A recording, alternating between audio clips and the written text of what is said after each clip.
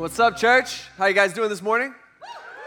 All right, good to hear. Today we're starting a brand new series called Family Hacks, and I'm super excited about this series because we all got families and we all got work that we got to do within our families. And so we're talking about the family for the next 4 weeks, and totally understand, we got people all over the map in here. Okay, some of you guys, you love your family, you're all about your family, you love spending time with your family, you miss your family, all right? You are all about your family 100% of the time. You're just happy with your family all the time, okay? Good for you, right? For the rest of us that have real families, some of you guys, I totally understand that, you sit at because I've talked to some of you guys, you sit at the table every Christmas and every Thanksgiving, and you sit there and every year, this is the same thing. You just like, why? Why? Why did God stick me with these people? These people are crazy. They're doing stuff that no sane person should ever do to somebody else. Why is this happening to me? What we need to understand is that family was God's idea. Okay, this is God's thing. It's not something that anybody came up with. Family was God's idea. And guess what? It was a really good idea. It is a really good idea. See, think about it. Here's God. He's saying, hey, this is what I'm going to do. This is way back at the beginning when he creates us. He says, I'm going to create sex, which is good, which will create families, which is even better. I mean, think about it. That's one of the first jobs that God gave Adam and Eve to do, right? He says, hey, I want you guys to go out and be fruitful and multiply. You get what that means, right? Okay, that means I want you guys to spend some extra quality time with each other, however you want to describe it. And from that, you guys are going to make some little people, and it's going to be crazy. And those little people will watch, and they will learn what it means to be a man and a woman from dad and mom, and they will share in DNA with dad and mom, which is kind of crazy as well. So they'll kind of be like mom and dad, but they'll also be unique, and they'll also be their own person. And everyone's going to love each other, and everybody will be connected, not just at the relational level, but also at the DNA level, at the physical level, and they'll like each other, and they'll be peaceful, and they'll share with each other, and they'll serve each other, and they're going to make each other laugh. It's just going to be this great, huge thing that I'm going to call, God's perspective, I'm going to call the family, and it's going to be awesome. But that's not how our families usually are, right? Maybe sometimes, that's good, but not all the time.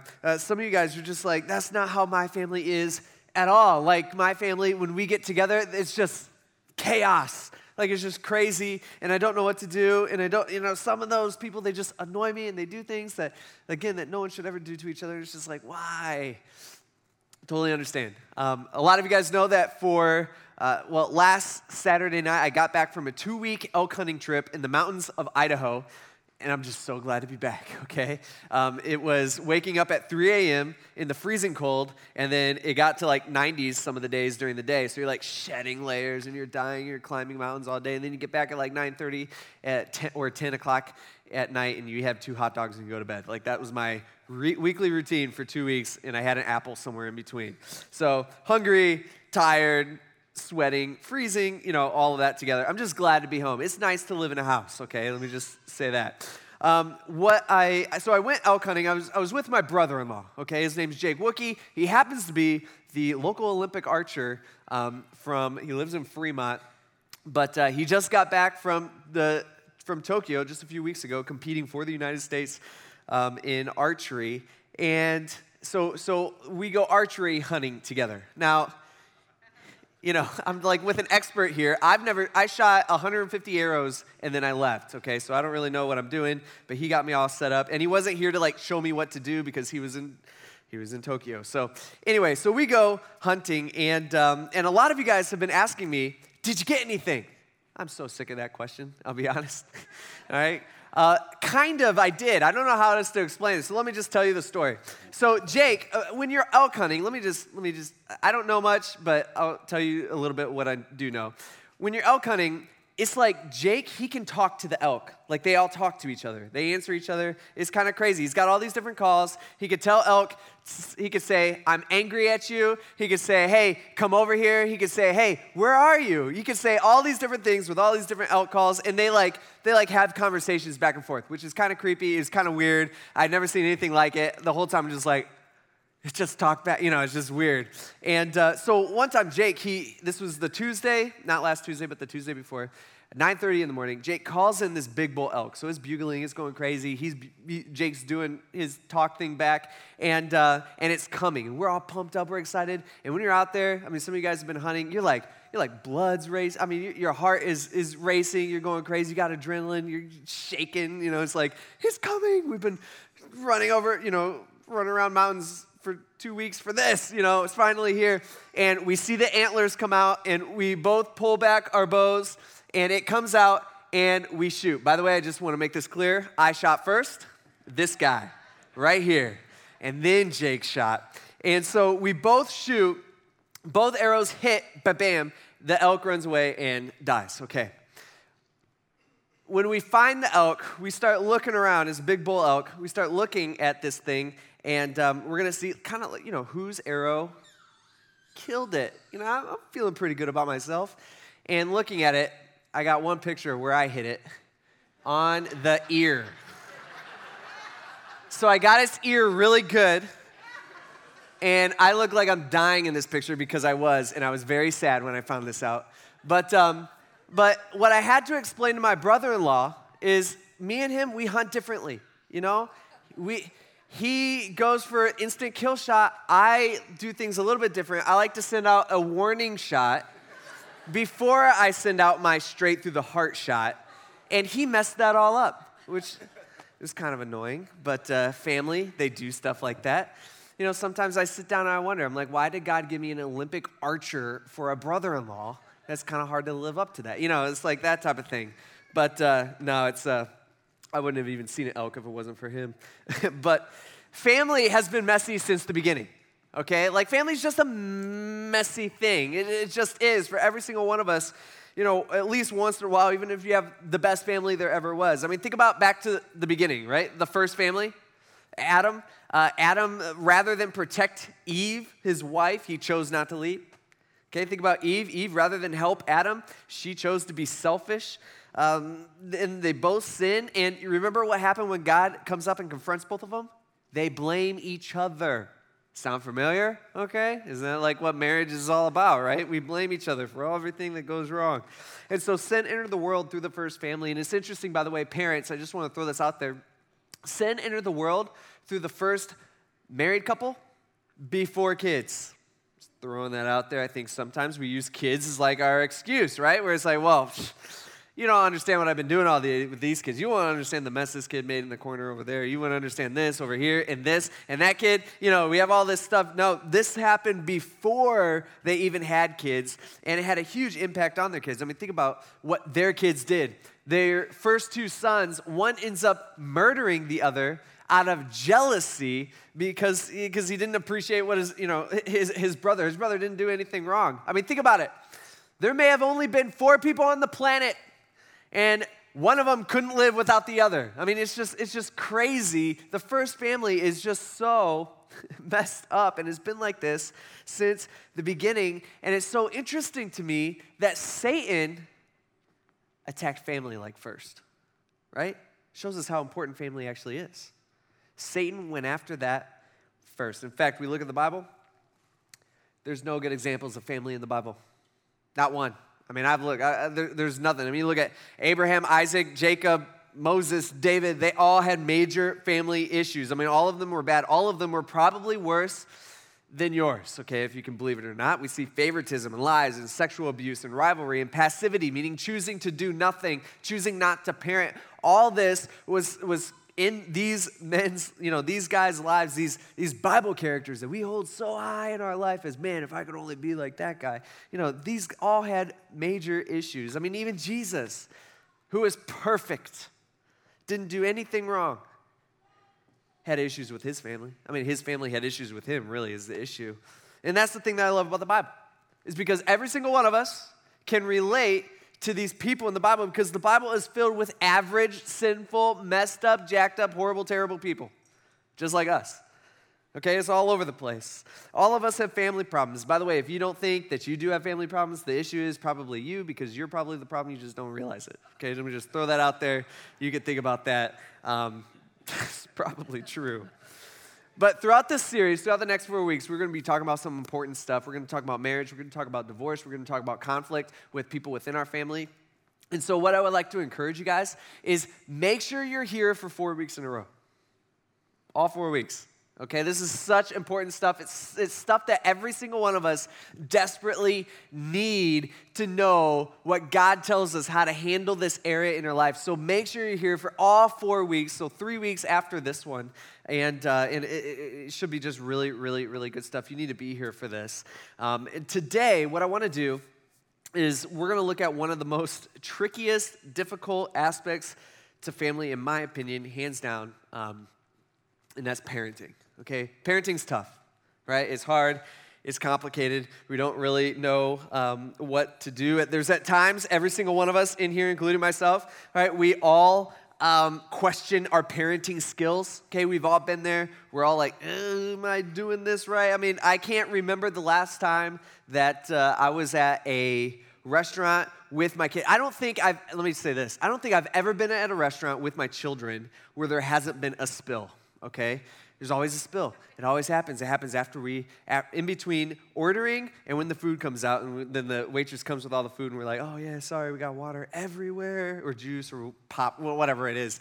It's so embarrassing, and the kids are loud, and there's like a fork got thrown over there, and you're like, sorry, and you're like, don't do that, and you're trying to parent, but there's people all around, and then when you leave, I don't know if you parents have ever experienced this, but this is how it is every single time, so we don't go out much, by the way, is who we leave, and there's like a pile of food on the ground, on the seat, on the floor, a few forks, a few napkins in that cup that spilled a long time ago. It's all like just rolling around down there, and you're just like, yeah, I have to leave an extra tip for this lady because I feel so bad I don't want to clean this up. It's just nasty. 2 out of my 3 kids, 2 out of 3 tell me after they've gone to the bathroom, not when they have to go to the bathroom. You know what I mean? It's like, hey, I just went, and you're just like, what?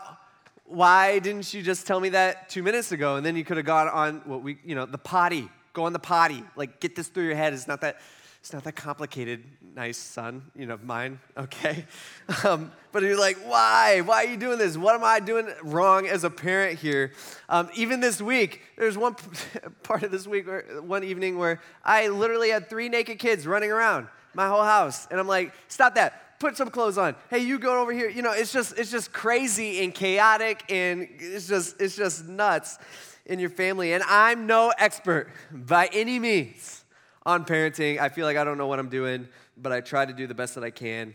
I do have 3 kids, and I have learned a lot the past 6 years. But even more than that, one thing that I've gotten that a lot of people don't have is over the last decade, I've been working with teenagers and students and their parents for that amount of time. And I'll tell you, I've seen some great examples of parenting. And from those examples, every single time that I can think of, those kids have thrived when they've left the house. I've also, unfortunately, seen the worst examples I could ever think of parenting. And most of the time, I've seen those kids' lives just ruined and just messed up and, just terrible, terrible stuff. And from watching examples for the last 10, 12 years or so, I've just learned so much and a whole bunch of stuff that I'm like banking that, in the vault. So when my kids are teenagers, I'll be doing that. And there's just no owner's manual, right? There's no instructions on parenting. Think about when you brought your first kid home. For those of you guys who have been parents, now I don't know how it used to be back in the day, but now the nurses come out and they buckle your kid in for you. I don't know why they do that. It's like they don't trust you as a parent, which part of me is kind of like, I'm a little offended. Like, you don't think I can handle this on my own? And the nurse is doing all this stuff and making sure that he's snug in there. But then the other part of me is like, yeah, I have no idea how to do that. So I'm like watching closely, like, I could do that, but I'm like, oh, okay, that buckle goes, that's whatever. But you bring your first kid home, you take him, I brought him in, and I set him on the floor in the living room, and it's just like, and he's in his car seat, and you're just like, all right, now what? I don't know what to do. I hope this kid survives. It's just about keeping them alive at first, basically. But you're just like, oh, there's a lot of pressure on me. There's just no owner's manual. There's no instructions on this. And it gets a lot more complicated than that as they grow older. Sometimes I don't know what to do. This past week, I'm taking Toby, my oldest son, I'm taking him to school, okay? And he had been going to school for 2 weeks. When I was gone, he started literally the day after I left. And so he's had like 2 weeks of school. He's in kindergarten.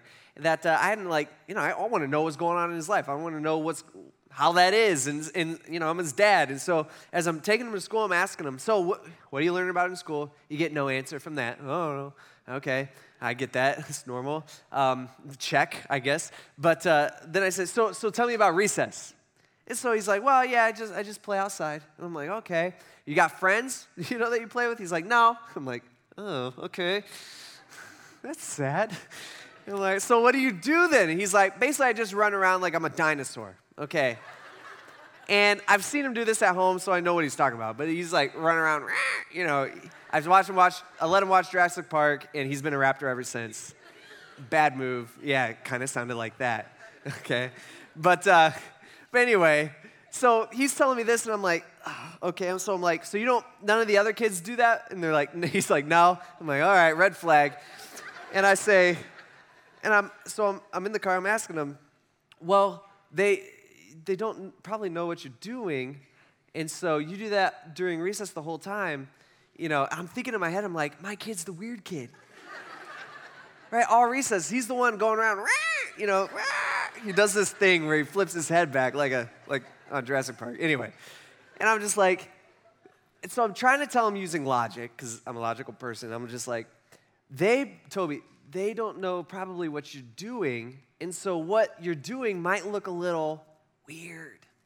I don't know if that's good or bad. I know there's some psychologists, I'm sure, that'd be like, you can't say that word, or you can't. I don't want him to think that I'm calling him weird, because I'm not, but what he's doing is kind of weird. And so I'm like trying to figure all this out. Like, I don't know what to do, is what I'm saying. Like, I don't know what's best. I know that's not best, but I don't know how to fix it, But it's like that type of thing. I just don't know. And so the question is, how do you get your kids from the car seat to the driver's seat, preferably with your relationship intact? That's the question that all parents want to know. And God gives us as parents some logical instructions. By the way, not advice. He gives us some logical instructions, some commands on how we are to raise our children. And guess what? It's all found in this book that we all have sitting in our homes somewhere in our drawers, on the shelf, under our beds, collecting dust. It's all in here. Think back to this. I get not every one of us have kids. I get that. But all of us have been kids at one point or another. This, I think, is so important. It was the way that your parents lived their life, not their advice and not their parenting skills, that determined whether or not you wanted to be like them or with them. Does that make sense? It was the way that your parents lived their life, not their parenting skills, not their advice, that determined how much respect that you have or had for your parents. It's the way that your parents lived their life that determined the trajectory of your relationship with your parents. And guess what? For parents, that's the same thing with you. The way that you live your life, your behavior determines whether your kids like you, want to be with you, and want to be like you. Okay, want to spend time with you, want to be like you. It's the way that you live your life at home, especially at home, that matters. Okay, that's what matters. There's one time in the Old Testament where Moses, he's actually getting ready to die. He is giving kind of his last words to the Jewish people. He's standing on the edge of looking into this land that God had promised them, and again, this is at the end of his life, and he's probably, as he's standing there on the edge of the river, he's probably thinking to a time 40 years before where he stood in that same exact spot, and the Jewish leaders had all decided, hey, we're not going to go into this land that God has told us to. We're too afraid to go, and so we're going to hang back here. And when that happens, God says, you know what? Then you guys aren't going. I'm going to take your kids. I'm going to wait till all of you guys are dead. Then I'll take the nation of Israel in. And so that's exactly what God does. And so all those people have died off. Moses is one of the last ones left. Moses doesn't get to go into this land because he had disobeyed God a different different way. And so Moses, he's standing there. I'm sure he's like, man, if only we would have obeyed God that first time, then we would all be we would be 40 years, into the land. Like, this would be so much better. But he's waiting there, and he decides to write down some words that some instructions about how God expects us to live life. And he's writing these to like his children and his grandchildren, as well as the whole nation. This is what he says in Deuteronomy chapter 6, verse 4. He says, hey, listen, Israel. All right, this word listen, it means, hey, listen up. All right, pay attention, focus in for just 1 second. This is important. He says, the Lord our God, the Lord is one. He says, this is how you are to live your life. This is the most important thing that you should be thinking about as a human being. It's you need to love the Lord your God with all of your heart, with all of your soul, and with all of your strength. Now notice what he doesn't say here. He doesn't say, hey, I've written down 600-something commands that you're supposed to do to keep yourself separate from a nation, from all the other nations, so that someday there'll be a Savior born through your line, Jesus, and he'll save the entire world. It's going to be crazy. He doesn't say anything like that. He doesn't say, hey, remember those 10 commandments that God wrote down on the piece of stone tablets? You need to do all those. He doesn't say that. He says, hey, it's not about, doing all this stuff. What I want you to focus on as my last words to you as my people, the people that I love, he says, I want you to love. I want you to love your Lord. See, it's what we love that drives and motivates our lives. We get that? Okay, this is something we all need to understand. It's what we love that drives and motivates our life. Let's go back to Toby, since I've thrown him under the bus a few times already today. But he's not in here, so I can do whatever I want. It's nice. Someday he'll hate me, though, so we'll figure that out. Anyway, Toby, he loves dinosaurs. He's all about dinosaurs. Again, let him watch some Jurassic Park thing once, and it's like, now it's dinosaurs all over the place. It motivates what he watches. It motivates what he plays with. It motivates what he talks about. You want to have a conversation about dinosaurs, you could talk to my kid for as long as you'd like. He's all about it. It motivates how he acts at school, even, unfortunately. He loves dinosaurs. A lot of love over here for dinosaurs in Toby's life at this time in his life. He's got a lot of love over here. But then I notice other parts of his life that are just messy. Okay, I was at a soccer game yesterday for him, yesterday morning, and it was just like, this kid does not care about soccer. This kid's just like, he kicked the ball once, and he's just like, go, everybody else, go chase after it. I was just like, bro, you got to, come on, get aggressive. Let's go. But he just, not a lot of love over here. He just doesn't care. See, the same is true in our life. What Moses is saying is he's pointing out, he's saying, hey, what you choose to love, it matters, and it affects how you live your life.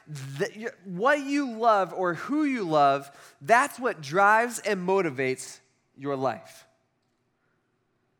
So the number one thing Moses is using through logic is he's saying, well, the number one thing in your life, because that is true, is you need to love God.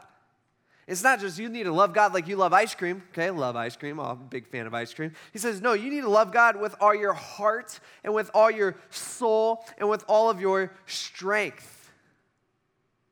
With everything that you got. That's how you need to love God. Now, Jesus, he actually reiterates this 2,000 years later, the week that Jesus died.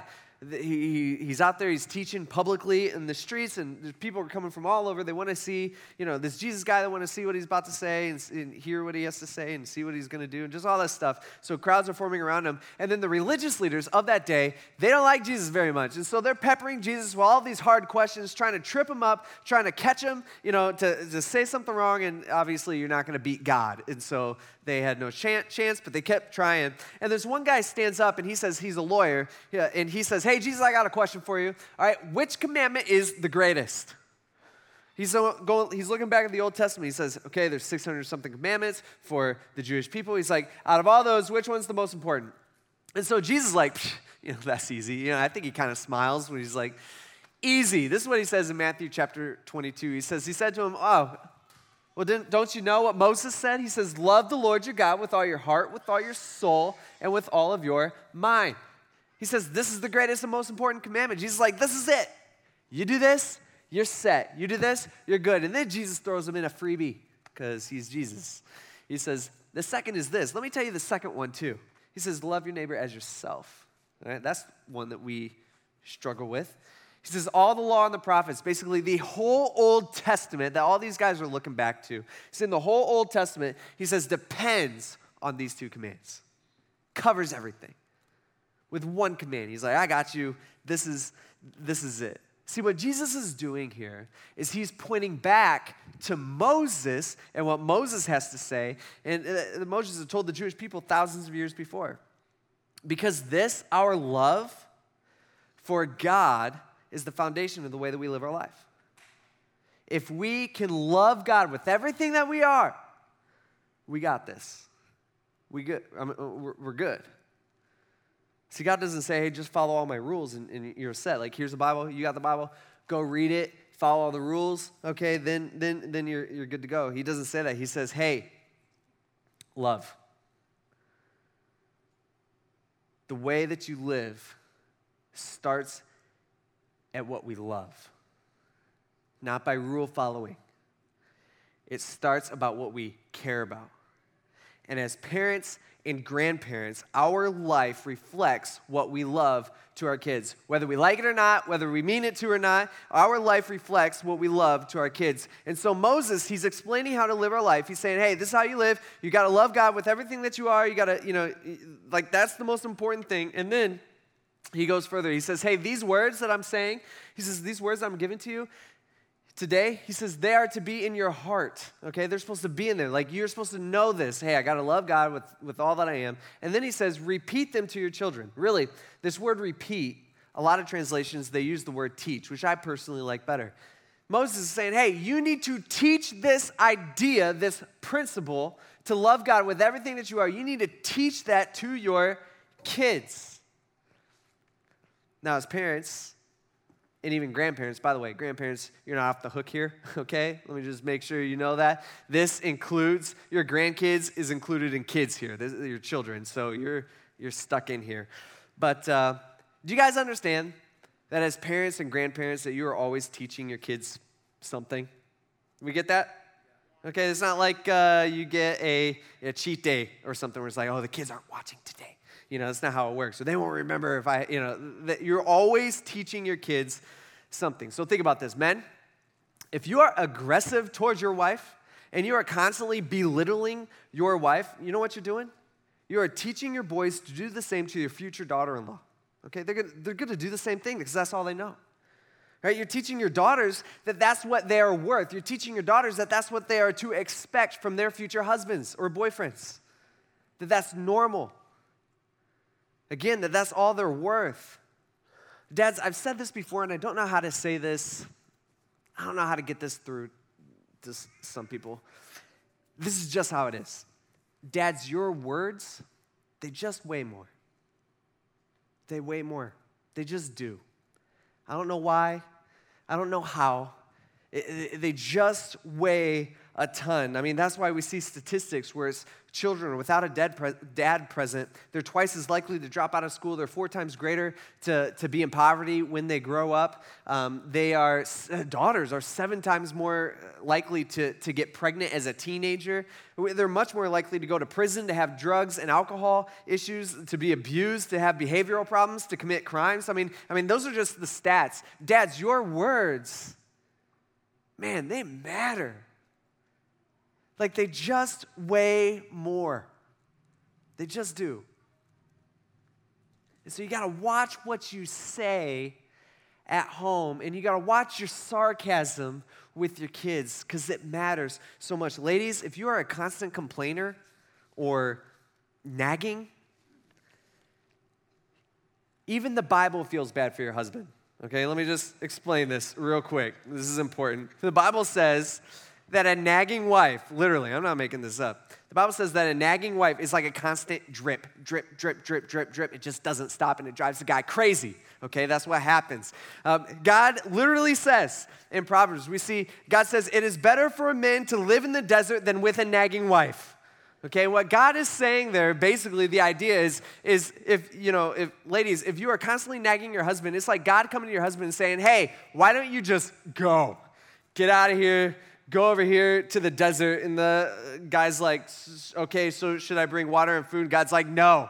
Well, when I die, yes, you will die a slow and agonizing death, but that is better than this, okay?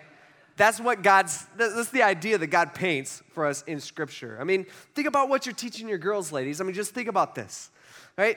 You're teaching your girls that the way that they get what they want is through constant nagging and commenting on their husband's weaknesses. Constant.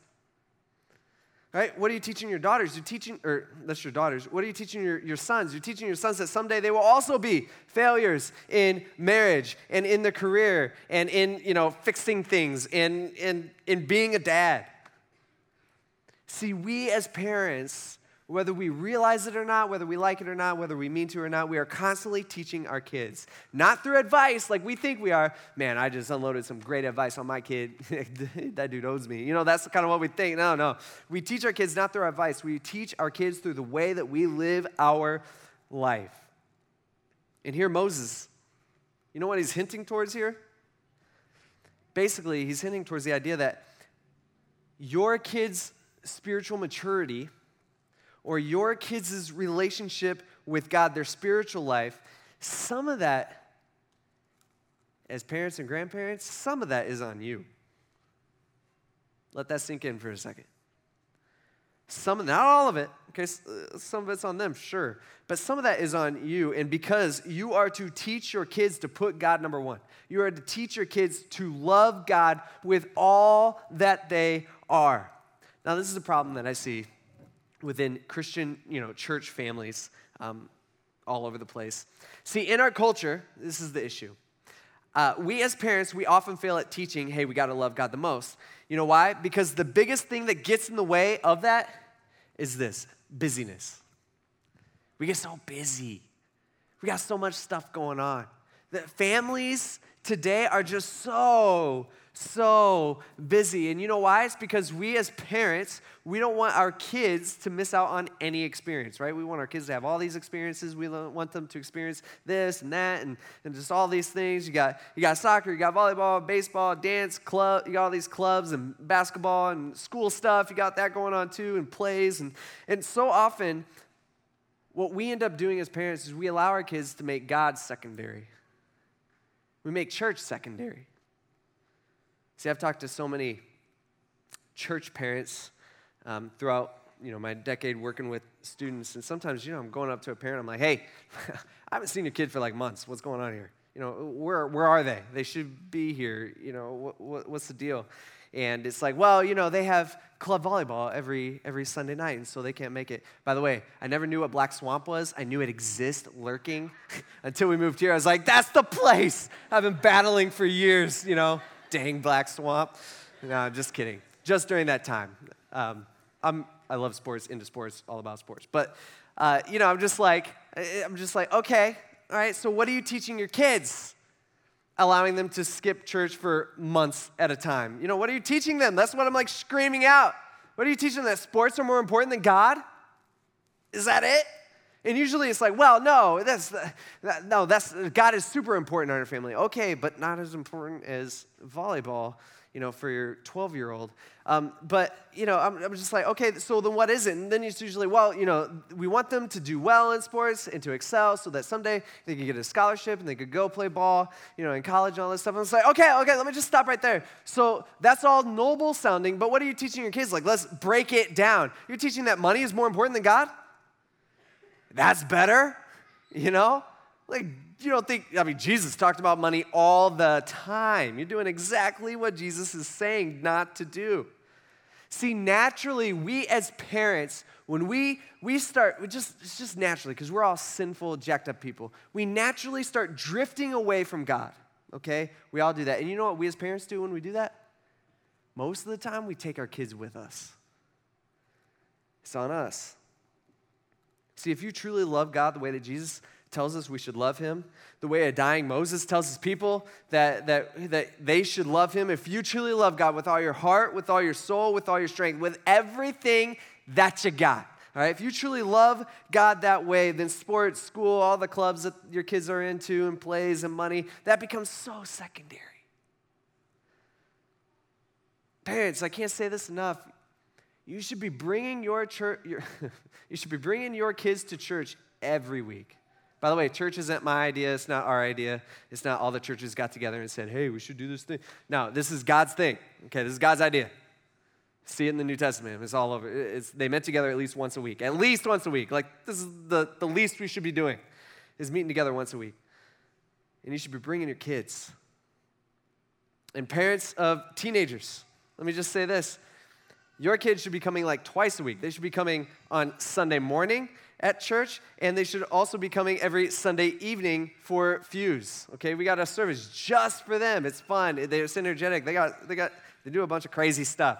Right? You should be doing that. And I get sometimes it's a pain because your kids don't want to, and it's like you got to drag them, you got to do this, you got to do that. But I'm just saying it's worth the investment. It's worth the fight to invest in the relationship with God. Why? Because you should be valuing and investing in their relationship and their love for God so much more than investing in their athletic abilities or their teamwork, character or future scholarships. It shouldn't even compare. But too many families and kids, it's all about experience. We want our kids to experience everything, and kids are so busy.